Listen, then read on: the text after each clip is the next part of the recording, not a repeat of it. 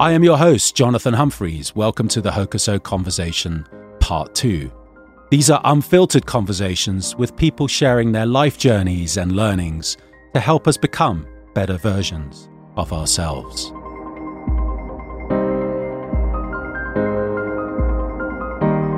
I'd like to kind of draw on a couple of things here. One is, and I'd like to ask you how this works.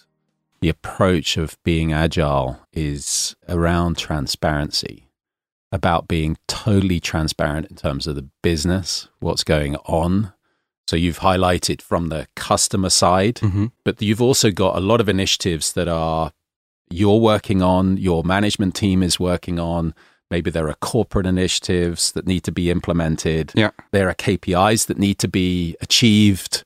So how do you create this transparency within the organization? Because historically, going back to your old structure, not your old structure, the hospitality industry's old structure, which is very hierarchical, very role-driven, very clearly divided roles and responsibilities, but there was also knowledge is power.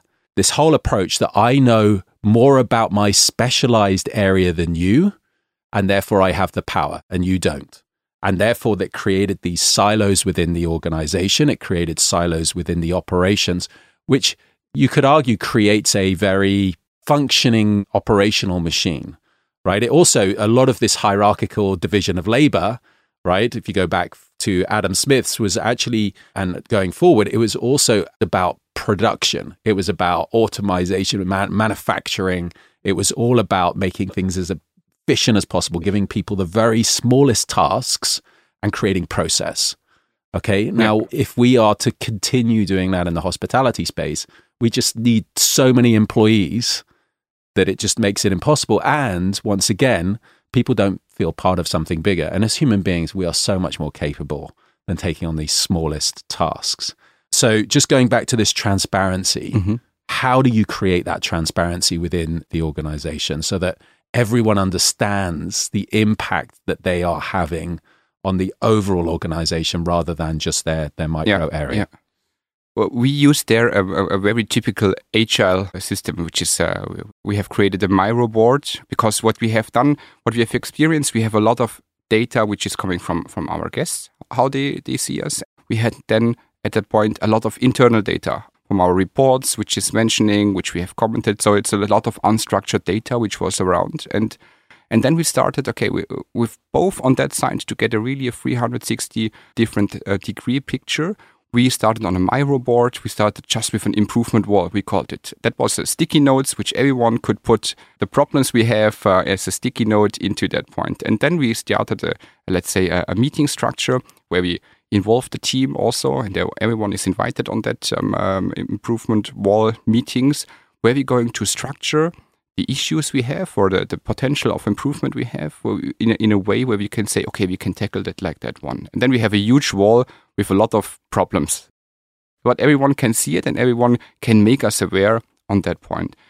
At a later stage, we have created for each and every department, we have created a Kanban board. That means, so that's a structured way where we can see, okay, from the improvement wall, we take this data and we're going to improve that one. We're going to roll out into the system. And we have designated, let's say, one was responsible problem or improvement we had was the chat response time, which we are using, which we always have been about 12, 13 minutes, and the target is 4 minutes. So chat with us on the Marriott app, you need to having an answer within 4 minutes. And it was not speed enough. So we have looked into our team who has the resources and capabilities, who can use that task to make it better. And we gave him resources for that. And he used the resources to make it up. We gave him a laptop at home, and you can feel how proud you are. If you're 21, you're getting the first time a laptop at home from a company, you are more than happy to do that. And this Miro board and all the Kanban boards is completely visible for each and everyone. If you have an improvement, you can put it on the improvement wall, and you can be sure the teams, and I have each team, let's say the front desk team, the kitchen team is responsible for his own board. You can see at what stage, what they are doing, at what time. And then we have, then there are also things we cannot change by the team itself. Let's say we need to have a renovation, Wi-Fi needs to be faster, you need to the communication with our reservation department in Ireland, etc., needs to be improved. That's all things which you either have not the know-how or the competences or the financial resources. We have decided there is another ideation improvement wall which is on a higher level, which other stakeholders needs to be to bring that task also be into a right model. So we have created an environment where you can see at all time, at all levels, the task we are currently working on, and also where you can see how many resources we give to make the task done. Let me summarize this a little bit. What I like about this approach is that everyone is tasked with problem solving. Yeah. Start with. The culture is around, look, we're solving problems. That's right. Yeah. Someone once said to me, actually, if you're not solving problems, then you don't really have a job to do. So you should probably go away and do something else. Because actually, that's what we're doing. We're solving problems always. And actually, human beings are designed to solve problems. Yeah. So I think the first thing is being open, which is what you're doing in terms of saying, look, these are all the problems that need to be solved. These have been raised by our colleagues and they've been raised by the guests. But let's solve them as fast as possible. And let's prioritize them into essentially, let's say, 2 buckets or maybe 3 buckets. The majority of those, you guys, the team, you can solve by yourself. Come up with your initiatives, solve them, get them done, communicate how you're doing them and give us feedback, right? That's right. And that's probably, I would imagine, 60, 70% Absolutely. of the problems there. Then you've got another tier, which is it requires some kind of decision making. It requires maybe some investment. It requires an allocation of resources. It requires something in addition that can't be solved within the team environment. And I guess that's where your management and leadership come in terms of, okay, I'm going to prioritize this. I'm going to make sure that these things get done. And then there's probably a third tier, which is, okay, this has to get some kind of approval outside of this particular organization. Maybe I need to go to corporate or I need to get support for.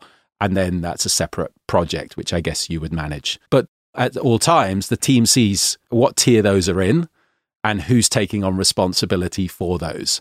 And obviously those 60, 70%, maybe even higher, that the team can solve, they also volunteer to solve for those, or they just go in and say, I can do that, and it's done.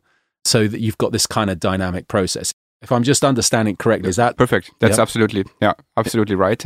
And also coming from top down, let's say initiatives like we're having a new HR tool, XYZ, the team can at every time see how flows it into our resources, who is going to assign with additional tasks. So that's very transparent, and you summarized it perfectly. Yeah, thank you. So I think the other thing I would like to kind of highlight here is the taking of initiative. So what makes this work, this agile approach, is that everybody uses their initiative. How do you encourage people to take their initiative without them feeling that they're going to be, let's say, punished or criticized for taking their initiative? Because that's a delicate balance, right? You want people to take their initiative, but at the same time, you want them to learn. Maybe the decision wasn't great, right? You want them to learn. You want them to get better in terms of that decision-making process. So how do you make sure that they continue to take initiative, but at the same time get feedback that maybe that decision wasn't the best possible decision at that particular time, so that they can improve? Yeah. Because if we automatically assume that they're always going to make the best possible decisions given that time frame, that means we've got no room for improvement, right? So that's unrealistic. So I'm just wondering how you create that feedback loop, or is that something you're still working on, just so that I can understand the initiative taking, I think, is key to this. Yeah. You know, I see something that needs doing, I'm going to do it. Or I see a problem that's going to be solved, I'm going to do it. Or I know somebody who's going to do it, and I'm going to communicate with them fast so that they can get it done with me or by themselves. So, and that's that whole team aspect. So maybe just explore that a little bit in terms of initiative taking, because I think that creates a positive dynamic in the organization. Absolutely. Yeah, we have divided those initiatives into 2 different things. We have the first initiatives we are looking for. Let's say, how do they do decisions X, Y, Z? Is we looking into the daily operation, and we're working there not with feedback. We're working there more with a feed forward. We're looking specifically how did they reacted in that week, what was they have done decisions, and how we can bring them to a next level for the decisions they make in the future. For example, a guest was complaining about an ice cube because he wanted to have a round one. We delivered one with curves, and our associate said, okay, we see that it was not your wishes. I invite you for a complimentary overnight. So let's say it was an initiative. We take initiative, which is good. Was it the right one? Maybe we can think some. We ask the team, to each and every one, to see how they feel. We ask them to have with each and every one a feed-forward discussion once a week. What have you decided this week? How did you feel on that point? What you would do in a better one? I experienced you this very well, and if you can focus more on that, because this is you have resources in that one which you can do very good, and maybe also a bit better than other people, because you're having the capabilities from your own. So teach them to the other ones, because you have brought this very well into the organization. And then people can learn from their resources, and we always talk about how we can change this for the future. I think that's a very important initiative on that point. The second initiative point, which is we have project task where we're looking very much into the people who fits that. It's very rare in the organization that Redo that, for example, that the head of department, the schedule, because we have people in the team who are very good in organization, and we give them the task, and it's not means that the power is at the head of it. It can be a supervisor or an agent. If he is an organizational talent, he can do that. And there we look for the initiative. We look very specific, what is the talent he has and what can we give them. And then it does not feel like a pain. It feels then more like you understand who I am as a person, as a human being, and you're driving me into that I can contribute positively to the organization. And of course, then like everyone, if someone is doing, people ask for, was it good? Was it not good? And that's how we need to coach them, or to bring them into a world to say, yes, that was good, or do it a little bit like that way, because then you're almost there. And I think then we can always balance then into a right way. Okay. I also, that example of the ice cube and then the room being given for free, obviously that's massive overcompensation, right?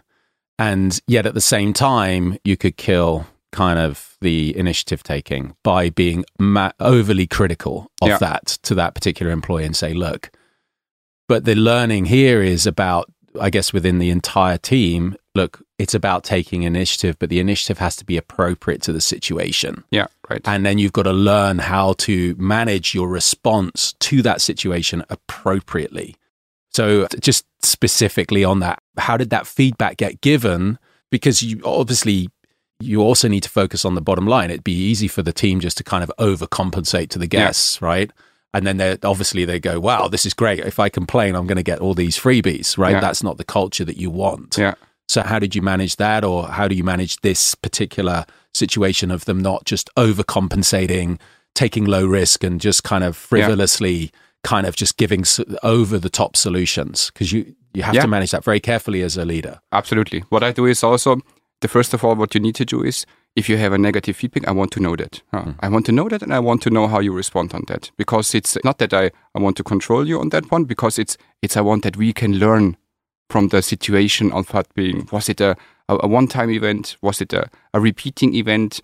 And if it's a repeating event, how can we respond in that point? I think if the team is very much aware, so we are interested in situations like that because we want to learn from that. And the second situation is, to that critical call, we always look, if it's a free room, let's say is it a long-term risk for the hotel?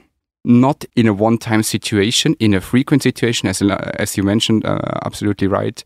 It can affect the profit and loss statement, and we want to avoid that. So I think to answer that questions, right, is being interested in the issues of the team and make them motivating to respond on a way, and trust also, coming back on that trust, they have a common sense of seeing the situation in a right way. Mm-hmm. Yeah. Okay. So they really need to kind of get that feedback. And I my interpretation of this is the leadership style is much more of a coach in this particular agile setup.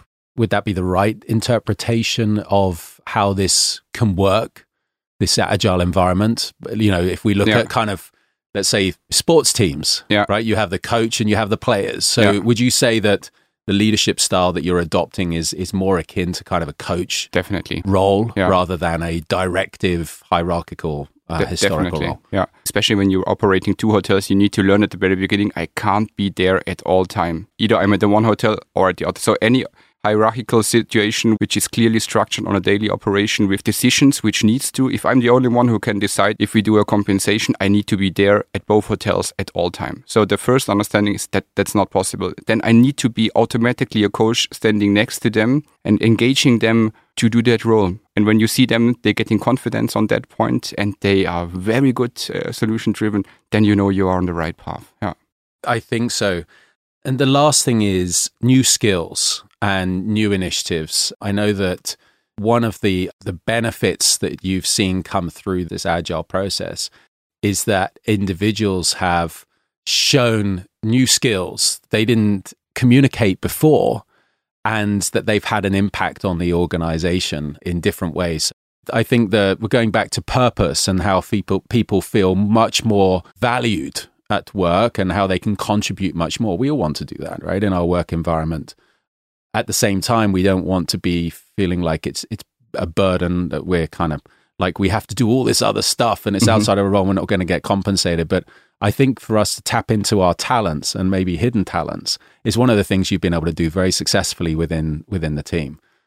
Yeah, I think to make that successful, you need to know who can do what and what is his talent. And I asked the team, for example, in October, what are your hidden talents? Just make an open conversation on that point to make sure maybe there is something right which I don't know about the person, about their interest, etc.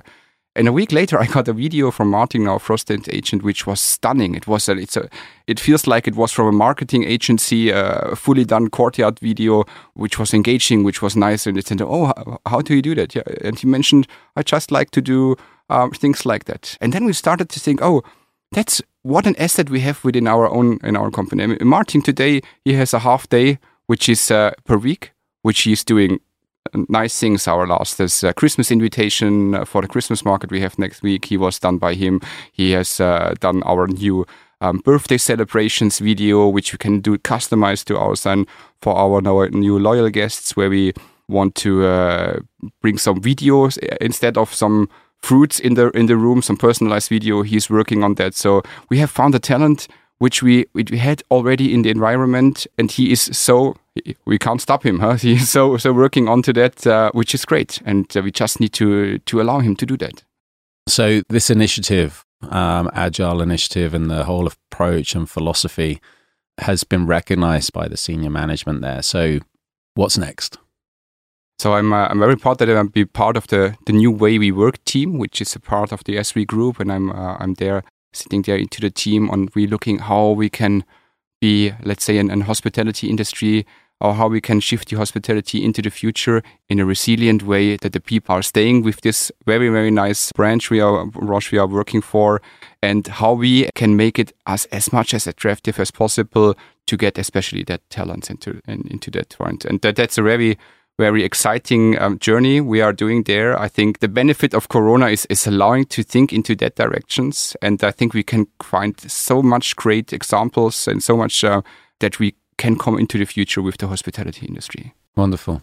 Well, I wish you all the best with this new approach and initiative. And I know that obviously with other industries, this has been around a long time, but it's really great to see this being translated into the hospitality sector. And I think you've got a really wonderful live case study there. I wish you all the best of the success in terms of moving this across the organization.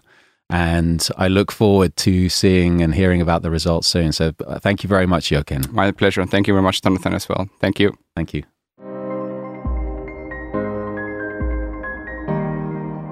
Thank you for listening to the Hokuso Conversation. We hope you enjoyed this episode. If you did, please do share us with your friends and community. Take a look at our previous episodes and look out for our next ones. We look forward to you joining us on this unique exploratory journey.